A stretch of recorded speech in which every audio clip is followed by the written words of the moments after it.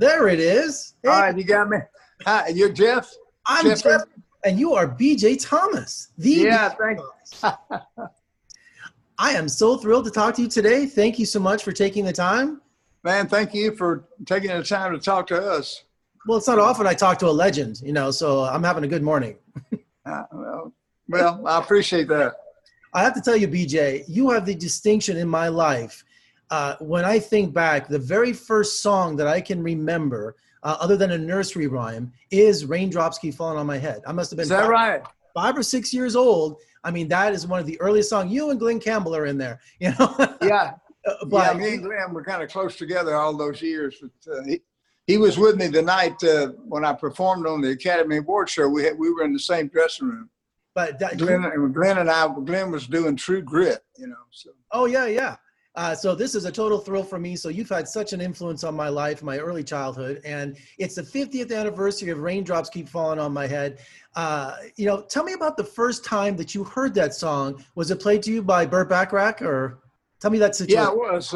I had been recording in Memphis, Tennessee, and I was doing pretty good there. I was cutting hit records, and when Florence Greenberg, the lady that owned Scepter Records, came to me and asked me, would you move up to New York City? And Gloria and I had just gotten married, and she said, if you'll move up, I think I can get you a session and a song with Burt Bacharach and Hal David. And of course, I had been up to the New York offices, and I'd seen Burt and met him, and he was just an awesome, handsome, charming guy. And I was very familiar with all the beautiful classic records that he has written. And Dion was with Scepter, their mainstay. And I said, yeah, I'd love to. So I did. I moved up, and I had been, I'd go by Burt's apartment he had in Manhattan once or twice a week, and we would look for songs, and he was playing me songs. We hadn't found one yet, but pretty quick was when the bicycle scene came up, when they had the song for Butch Cassidy. I didn't know anything about the bicycle scene or what it was, but when I heard the song, I just had a great feeling about it. I knew it was going to be great. And then I started thinking, well, I'm going to record this thing with Burt Bacharach and Hal David, and Paul Newman's in the movie, and what could go wrong? So I had a great feeling about it. And we flew out to California, and it just so happened I had just done 3 weeks of one-nighters, and my throat was killing me. So I went to the doctor, and the doc said that, hey, B, he said, this is the worst throat I've ever seen. He said, I don't want you to even speak for 2 weeks. And I said, oh, doc, I've got, so, but anyway, it wasn't a question of me not showing up. So I thought Burt might be upset about my throat, but when I went out for rehearsal the day before the session, he never said a word. He kind of liked the way it sounded, and so it was a little rough. But we did the bicycle scene, and then about 6 weeks later, we recut the song in New York for the single, which was the #1 record. And back in the late 60s and early 70s, like studios were obsessed with getting some sort of song attached to a movie. And because I had a friend of mine, Jimmy Webb, did for Doc, but they always wanted something like that. But your song was so contemporary.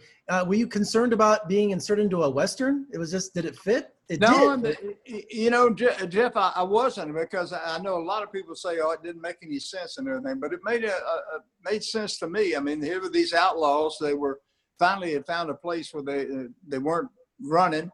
And out with Etta Chase, and he's taking a bicycle ride, and it made sense to me. I think of course Bacharach and David, they deserve a lot of credit for even creating this genre of movie songs, and they had many of them that they made work beautifully. So it always made sense to me. Well, I can't imagine that movie without that song. It's such an integral part. Yeah, me either. And then it showed up in a few other movies, and that was just all. It was just something about Raindrops. Something about what it says is really so true, and has so much meaning with life. The rain might be falling on you, but if you're free, you're okay. So it kind of worked across the board. Well, the song hit #1 on Billboard Hot 100 for 4 weeks, 300,000 copies a day it was selling. It was an international hit. When did it hit you back then that this was just a freight train that was not going to stop? Well, it kind of hit me right away, because when the song actually came out in October of '69, and radio resisted it. They wouldn't play it. And it got some terrible reviews, and got a bad review in Life magazine, and they said the worst song they've ever written, and all kinds of stuff like that. And of course, we wanted WABC to play it in New York City, but they wouldn't play it. They said BJ's singing a wrong note in the first verse, and so there was a lot of resistance to the song. But the Butch Cassidy, thank goodness, was such a great movie. And was so popular and became the #1 movie. It was released Christmas time, '69. And once the movie was out, man, the song just took off. And I loved it. I mean, I loved that song for 3 or 4 years. Just sold as many records every day as I'd sold previously. So great. Well, not only musically was it a hit, but then performing at the Oscars. So tell me about when they called you and that special night, because that had to be one of those highlights of your career. Oh man, I mean, that was great to get that. I think they had originally scheduled the Fifth Dimension to sing the song, and my good friend who was A&R director with Scepter Records, a guy by the name of Steve Tyrell, who's a popular singer right now. We grew up together. He was like a brother to me. So he went to work on it, and he had a friend that was in the Academy, and whatever the story actually was, but he got me in, and they wanted me then to sing the song because I was singing it in the movie. And so I got the shot to do it. And, of course I was really, I was so nervous, but it came off well. I kind of wore the Sundance Kids outfit, and came to play. And then at rehearsal, it was such a big production number that I had a feeling, I think we're going to win this thing. So as it turned out pretty well. and you had to have met Robert Redford and Paul Newman at some point. Then tell me about that. Never met. Never? Oh, no. Never met Redford or Newman. And as a matter of fact, Mr. Bacharach just had a book out a few years ago called Anyone Who Had a Heart. And Burt Bacharach said in the book he had never met Paul Newman, he never met Robert Redford, and he never met George Roy Hill, the director, and so it made me feel better because I hadn't met him either, Well, you got to get up to Sundance.